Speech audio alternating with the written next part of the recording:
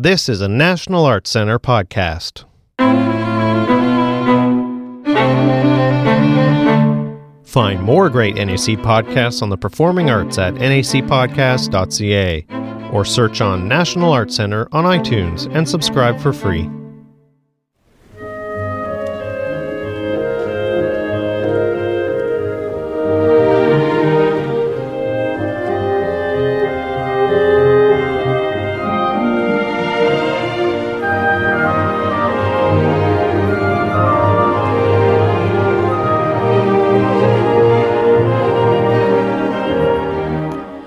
In town this week to conduct the orchestra, and in the studio today, is the British conductor Michael Francis, who has recently been appointed music director of the Florida Orchestra.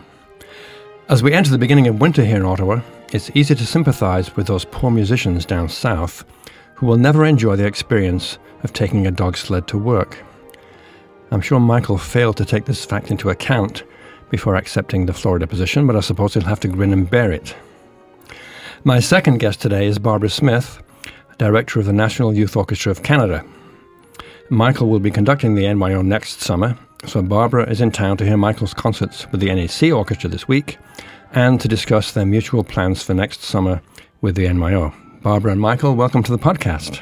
Thank you very much. Nice to be here. Pleasure. Michael, the concert this week consists of several works by Britten, Brahms, Hindemith, of variations upon older themes, as well as the Liszt Second Piano Concerto. Could you explain how you put this show together? Yes, I always find variations to be one of the most interesting aspects of compositions because it really gives a composer a great chance to show both their skill, their inventiveness, imagination, and also just how they can really extrapolate so much from such a simple theme. And each of these composers does it in an extraordinarily unique way. Britten's was, first of all, a very affectionate homage to his teacher, Frank Bridge. And in it, each of the movements will represent a certain part of his personality. So we would have Frank Bridge's humour, or his gaiety, or you'd have his tremendous sense of structure and skill. You'd have his wit, all sorts of different things within it. But the actual undercurrent of it's far more interesting because it's a tremendous commentary upon 1930s Europe. So in fact, this opening theme starts almost like a martial figure, and then we have this quartet all on its own, and it symbolises Edwardian England at its finest, this sort of golden age, Downton Abbey and everything, sort of four friends on a lawn. And then we go into this rather dangerous march, which you feel the opposition coming in from the east. But then what he does is very witty. He offers us a French romance and then an Italian aria. And what he's saying in this is that how can we be so interested in these vacuous sort of art forms and entertainments while all this trouble is going on? There's a wonderful parody on Gilbert and Sullivan in there. And then towards the end we have this tremendous funeral march in which you feel his mourning of the world of Beethoven, of Bruckner, of Bach, and how this is all going to be lost. And at the end, he seems to quote something that sounds almost like Mahler 9. And for him, Mahler was a very important composer because Mahler sensed and suffered to be ostracized as a Jew in the same way that Britten did as a homosexual in the late 1930s, before he went to America. So within his simple variations, he's able to give and offer so much. And the Liszt, which is something rather different, is less a set of variations, more a set of transformations. You feel this sort of Byron hero in the piano, and then how he would sort of wander, sometimes very melancholically, and occasionally you get this revolutionary spirit, these huge poetic meanderings within the piano that don't seem to go anywhere, but then wonderfully link all the passages together. It sort of almost has that element of the Gothic novel of the 19th century, but equally it has something really fantastical and very, very touching, and how he sort of threads this through. It just feels like the perfect romantic concerto. The Brahms Haydn variations is something rather different in the sense that I think Brahms really loved the witticisms of Haydn. And this piece, what he particularly was drawn to was the fact it was structured in 5-bar phrases. Typically music is in 4-bar, 8-bar or 2-bar, sometimes 6 or 3, but 5 is unusual. And so he was really drawn to this. And then how he turns each of these movements into something, again, very poetic, incredibly different, but all related to the St. Anthony Chorale, which, as we've subsequently discovered, was not actually by Haydn, but we won't tell Brahms. It's like the trumpet voluntary, isn't it? Yes, exactly, yeah. And Hindemith Symphonic Metamorphosis, I think, is just a fantastic piece. And it does an awful lot to dispel this sort of the impression of Hindemith being something incredibly worthy. And as I mentioned to the orchestra, I heard someone describe a reviewer, or actually the reviewer said it, I think must have been around the same time, that her idea of hell was to be forced to listen to Ludus Tonalis with a full bladder. But actually Hindemith was an incredibly witty man. And he was a fantastic cartoonist, so he would draw all his friends in these very humorous and wonderfully witty ways. And what I think he's done here is, because when he wrote this, he'd arrived in America, he had a Jewish wife, so obviously he needed to leave Nazi Germany in 1940. But he came straight into America and assimilated himself into the culture in a very positive way. He became a professor at Yale. And unlike Bartók, who in the Concerto for Orchestra, you feel this great longing and pain about him, the fact that he was ostracized from Europe. Plus he was dying at the time, wasn't Absolutely. So the Concerto for Orchestra, you sense something quite different. But here, you sense a great sense of optimism. And there's sort of varsity song in all its crudest form at the end. There's jazz in the second movement.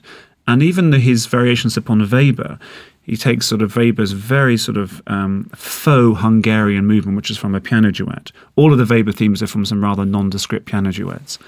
And he turns it into something rather barbaric, but always funny, always witty. And even the Chinese second movement, the Turandot, the melodies, he takes, again, Weber's really barely Chinese melody and turns into something, again, tremendously successful, witty, complicated, but also it's a complete orchestral showpiece in all its best form. Everybody gets the melody, and that doesn't happen very often. It's such a fun piece to play. I mean, everyone knows the Hindemith sonatas because we all have to play them when we're students. And the final section of the trumpet sonata is called All Men Must Die. And everyone has this idea of Hindemith as being a sort of a Teutonic version of the harmonious blacksmith, very workmanlike, very skillful composer, but not very interesting.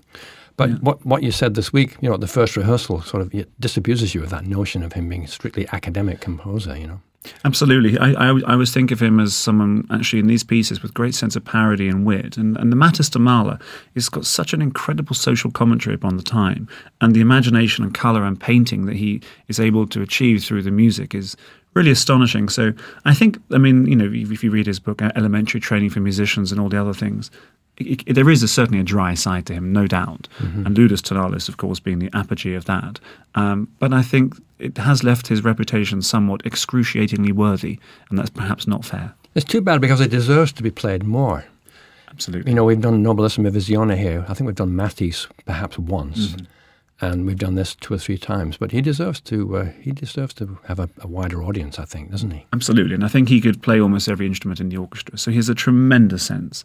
And everyone, when you play this music, it just works. It doesn't ever write in a way that's awkward for the instruments. It's demanding, but it works. And some composers, that's not always the case. In fact, even Richard Strauss, he's a tremendous composer, but some things are a little awkward to play. And you think of Aaron Copland, some of the string writing is incredibly uncomfortable. Worthwhile, it's always worthwhile to do because it's tremendous music. But here, for Hindemith, it just has such an effortless skill with the orchestra. The thing I like about it as a brass player is that when you're playing as a section, it feels almost as though you're playing in a band. Absolutely. It's that easy. Yeah, absolutely. And, his piece for strings and brass, of course, is a good example of that, the way he uses the sonorities of both and blends them together. But you do feel very comfortable playing this music. Yeah, and I think it requires something different for the brass. Often when brass, especially the trombone section, you're a tuba player yourself, so you know it. If you're playing Brahms or something along those lines, or some Sibelius, the symphonies that have tuba, you require a more rounded sound, sort of taking the front off the note. It's a sonority. Exactly, sort of more almost like an organ. It's kind of this mass sound that comes without attack. Whereas here, in the second movement particularly, he's really quoting the big band, sort of the Count Basie 1940s big band of the Village Vanguard in New York. And he was only 80 miles up in Yale. It's not far from New York, so I'm sure he went there. And that requires very much a front to the note, a pa, not a wah. And that sort of writing is very, I imagine, to be very enjoyable. And I was in the London Symphony Orchestra as a double bass player before, and that kind of sound world was very much what I heard all the time. A slight ping on the front of the note, and I think the Hindemith forces all orchestras to do that. We have to play that way as brass players. I mean, most of the time. Of course, it depends on the hall, too. Sometimes, in particular this hall, you need a lot of articulation to get the sound to be present in the hall. Absolutely. So you have to overdo it sometimes. And you're all doing marvellously well with it. Well, thank you. I'll pass it on. Barbara, could you give us a bit of a brief history of the National Youth Orchestra of Canada, and how do you view the present mandate? The orchestra's been in existence since 1960, so we're going into our 55th year. It's got a long history. 40% of Canadian orchestral musicians, professional musicians, have come through the program, and many more are playing in orchestras around the world and in other ensembles. It has evolved since its original mandate. Originally, when Walter Susskind founded the orchestra back in 1960, the idea was to prepare young people to tour. And we still tour. We're one of the few youth orchestras or young professional orchestras that do tour anymore, and we do that every year. But beyond that now, we've evolved to become really this country's preeminent orchestral training institute. But we don't confine the training to just orchestra music. That's still at the core, of course, of what we do. But we spend a number of weeks training in chamber music ensembles. We have a very intensive 2-week program of strictly chamber music. But we also engage the students in a variety of different seminars and workshops about the business of music, about how to make it a go of it, frankly, in a very difficult environment and a career that they're embarking on. So we have faculty roundtables, and we have panel discussions where we bring in professionals in the within the profession to have Q&As with the students. We have a pioneering injury prevention and musicians' health program. We noticed a number of years ago that many of our students were coming to us with pre-existing injuries, often caused by overuse, by playing too much, quite frankly. And then after spending a summer with us, that would just exacerbate this injury. So we decided it was incumbent on us, as the preeminent orchestral training institute in this country, to address this need and to give students the tools that they need to be able to prevent injuries before they start and how to cope with them when they do. So we have a whole medical team that works with us. It's integrated, but we do workshops as well. So it's a very comprehensive program. I see. I've been doing it for 10 years. I should mention, perhaps, that many people in the National Arts Centre Orchestra have either played with the youth orchestra or have coached it, or, in fact, a couple have been on the board. So there's a very strong relationship between all of the Canadian orchestras and the National Youth Orchestra. Does that work the same way in Britain? I think so. I mean, of course, in England we have more regional orchestras. The county orchestras are very strong. And so there's always a great connection to those. There is the National Youth Orchestra. I didn't do the National Youth Orchestra as a child. I did the European Union Youth Orchestra, which was different. But I would say that most musicians have certainly all been through a county youth orchestra. And probably the best ones have also been through the National Youth Orchestra as well. But what I noticed is slightly different here. And I was at a dinner with the principal bass, Joel Quarrington, who I know from London as well, and Christopher Millard, Millard, do forgive me. He's not a duck. I apologise. Very opposite. He's our principal bassoon here. And they were talking about the fact that they met 42 years ago in the orchestra, and they were giving me this great history about it, and the fact they sing madrigals and things, and what a great sense of pride. So I noticed that here there's perhaps a more obvious national pride about the orchestra. And actually, I think it's probably has a greater influence in terms of the influx of musicians into the major orchestras. I'm sure that this has been a great funnel through which many have been through. The other one I love to work with is the New World Symphony in Miami. And wherever I go now in America and also in Canada as well, the amount of musicians who've been through this, it's fabulous. So I think the work that you're doing here in Canada with the National Youth Orchestra of Canada and also the New World Symphony, these things are utterly essential to our business. And they're making a huge difference. I mean, the standards nowadays are incredibly high. On my instrument, the double bass, I'd hate to have to do an audition now, but I did sort of 10 years ago or 12 years ago. I mean, the standards are rising year by year. And a lot of it is because of institutions like these. What's remarkable about the NYO is that for many years, Canada's a young country musically compared to the European countries. And many of the, in particular, many of the brass players who went through the program, say 20 or 30 years ago, they received excellent instruction. In fact, that was probably the biggest influence on their lives at the time, because at that time in Canada, there were very few really first-class brass teachers, very few of them anyway. Nowadays, there are many more, of course, but for a long time, for instance, a couple of our trombone players in the NYO with Dick Erb, who was the low brass coach before I was. I've done it for 10 years. I think Dick did it for, 35 years? I think so. 40 years? He was a tremendous influence. Vince Chikowitz was the trumpet coach for many years from the Chicago Symphony. Tremendous influence on brass playing in Canada, both of them. Mm. Now, you said the other day that you'd worked with the National Youth Orchestra of Scotland, was it, recently? Yes, I did. I worked with them this summer, and we had No bagpipes? No bagpipes, no. Also, there were some sort of rustic instruments because we were doing the Alpine Symphony of Strauss. So that was fabulous to do.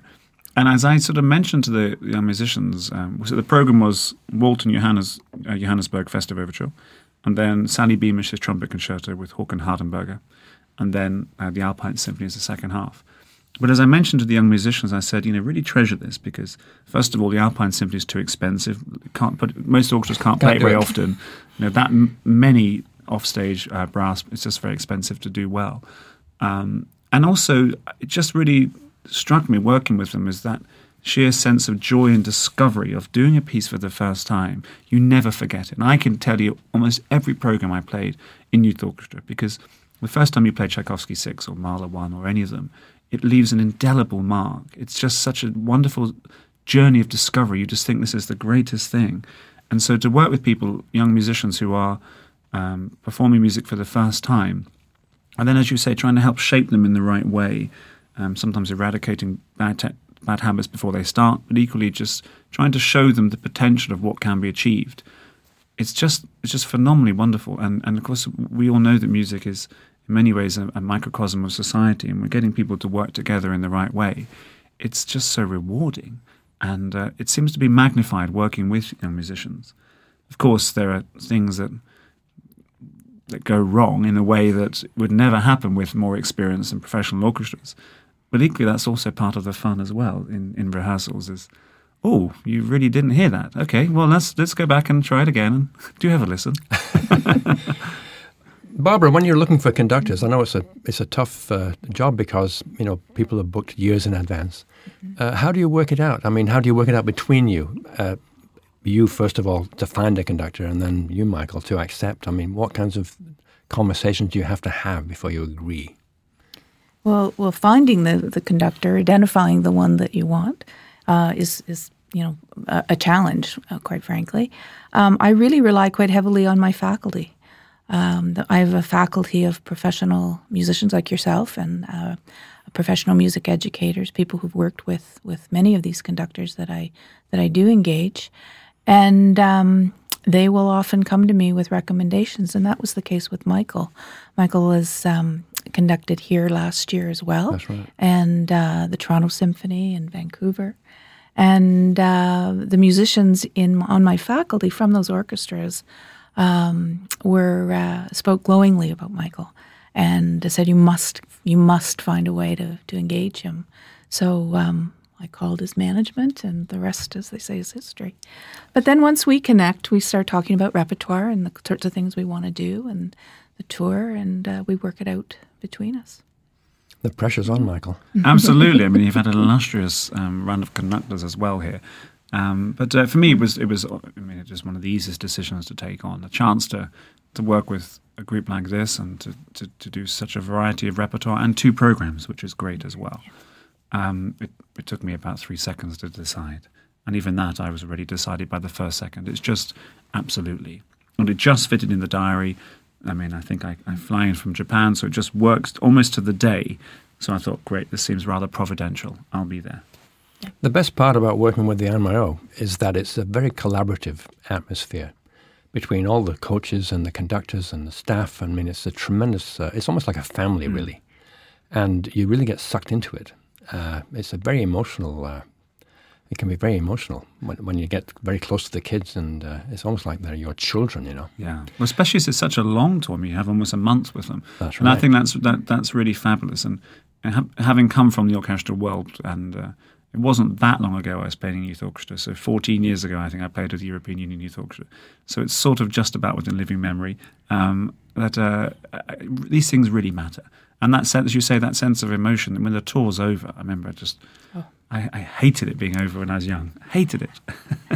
The last concert's always difficult because the musicians are invariably playing through tears. It's that last moment. It's the last time that orchestra will ever be together as that orchestra. Some will return in subsequent years, but others won't. There'll be a new crop. And so it is. And they've just spent 6 weeks of their life living in a very intimate and quarters, and they forge lifelong friendships. It's life altering, and the emotion is certainly there. I know there's a moment in the rehearsals when I look back at the faculty who are all sitting in on the rehearsals. Something magical happens at some point where it all comes together and they begin to sound like an orchestra and not just a bunch of individual players. And I often see people like yourself and others with tears because all their hard work has We're issued with hankies. When It really is. It really is a very emotional experience. Well, I'm not surprised, because if you think about music, what I love about it is that you can straight away discuss the deeper things in life. And when I was working with the National Youth Orchestra of Scotland, and we were talking about really deep things philosophically about life and about nature and about the relationship of Strauss with God, all sorts of things that you can't talk about normally. And so you're really trying to help them understand, attempt to go deeper into aspects of life. And as a conductor, you use different types. You sometimes use metaphor, use all sorts of different images, anything to try and help find that. And so people really connect with it. And of course, above language, music doesn't need words. It's just that sense of instinctive understanding of what the composer's really trying to say. And that is so powerful. And it really opens people up. And therefore, of course, it means the parting can be worse. Well, we spend a lot of time, actually, when we coach, working on context. You know, context is so important for any art because there are so many relationships. You mentioned Britain in the 30s. You know, you think of the poet Auden. Yes. There are so many connections and so many ways of approaching the same subject. Absolutely. And we try to do that with the kids. You know, last year we did a Mahler symphony. So we always have sessions where we play music. You know, we play the songs. You know, Fischer Dieskau singing Mahler. Just to give you an idea of the style. The same thing with Strauss when we did the Rosenkavalier waltzes a couple of years ago, the suite from Rosenkavalier. You know, you try and tell the kids, well, actually, you should be really rubato here. You know, imagine the soprano voice, and then you play it for them, and I get it. I get it. So it's a wonderful chance for us as coaches and for you as a conductor to actually not just conduct, but actually teach them, because they're like sponges. Yeah, absolutely. No, I'm tremendously excited.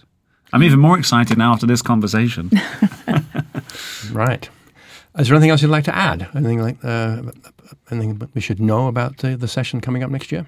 Well, we're still working on the repertoire, but I think we've settled on doing Planets by Holst, which is very exciting. We haven't done it in the 12 years I've been with. It's a long time since we've done that. And a couple other pieces that we haven't done in at least a decade, like the Rachmaninoff Symphonic Dances, the Bartók Dance Suites. And the jury's still out on whether or not we're going to do Don Quixote, which is certainly one of my favorite pieces of all time. I love Strauss, and I love that particular piece, which is really a concerto. So we'll see if we can manage to get that in. Don't forget the viola player as well. And the viola player as well. We need him as well. Yeah. Well, and what else we were doing? And Strauss, the Dance of the Seven Veils, which is a lovely piece, and I'm excited about that as well. And we're still auditioning for the dancer. We are still, indeed. Maybe you, Nick. And then we're going to take it on tour. We're going to be playing in some of, if not the best halls in Canada, as we try to do every year. But we will be going from central Canada to the west, and where I'm quite happy that we're going to be giving these students the opportunity to play in the best halls and experience different acoustic and different audiences, and it's great training for them and lots of fun. And we'll look forward to the concert here at the National Arts Centre. Indeed. I guess around the end of August. July 29th. July 29th we'll be here. It's in the book. There you go. Well, thanks very much for coming in today. And we'll close out the session by giving the listeners a little taste of the National Youth Orchestra of Canada playing the final section of the Rite of Spring. Thank you. Thanks. Thank you.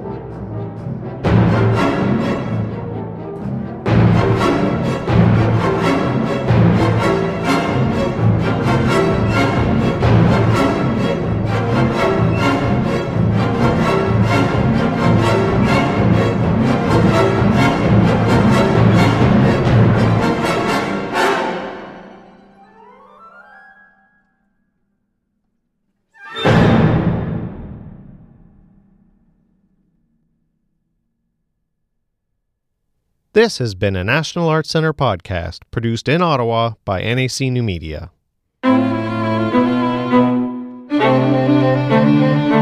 Send us your comments and questions. Email us at nacpodcasts@gmail.com. Visit the podcast section of the iTunes Store, where you can rate and comment on this podcast. We love to hear from you. Remember, you can find more great NAC podcasts at nacpodcast.ca or search on National Arts Centre on iTunes and subscribe for free. Until next time, goodbye from Canada's National Arts Centre.